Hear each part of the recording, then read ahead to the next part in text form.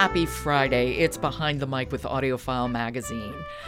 Robin Whitten, founder of AudioFile, has been with me this whole week, giving me her suggestions. And while we've done a few mysteries, it hasn't been exclusively mystery. So I'm very curious to hear what you're going to be suggesting today. All right, Joe. I have to end with a mystery, but I think I'm ending with a mystery that pretty much anybody can love. Okay. You know, all right? I'm ready. This is The Disappearance of Alistair Ainsworth, and it's by Leonard Goldberg, read by Steve West. What's the plot?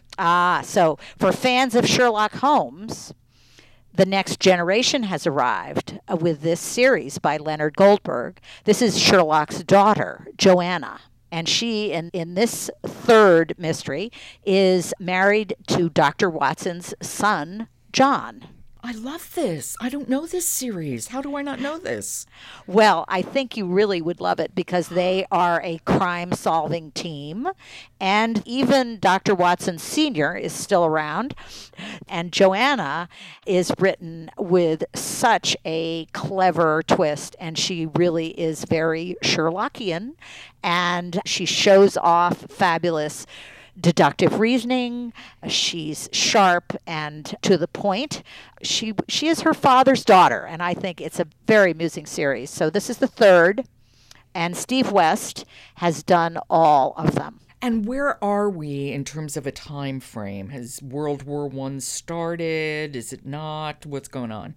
Early days of World War I, about 1915, and so there are German spies, there's official secrets, and a missing cryptographer. Oh my, this book is for me. This is a definite for me book. Can we hear a little bit? This is the team of Watson and Sherlock arriving at a crime scene. Okay, The Disappearance of Alistair Ainsworth by Leonard Goldberg, read by Steve West. "Let us pray we are not too late," said Joanna. But it appeared we were. Stationed at the doorstep to Verner's practice were 2 police constables. Because of our past association with Scotland Yard, we were recognized and allowed immediate entrance. Expecting the worst, we hurried into Verner's surgery, but found only Inspector Lestrade, standing amidst evidence that indicated a struggle had taken place. A metal stool and instrument table were overturned, with scalpels and forceps strewn about the floor. Off to the side was a medicine cabinet, with its glass door shattered and blood smeared across its handle. The strong odor of chloroform filled the air. Our presence seemed to catch Lestrade by surprise.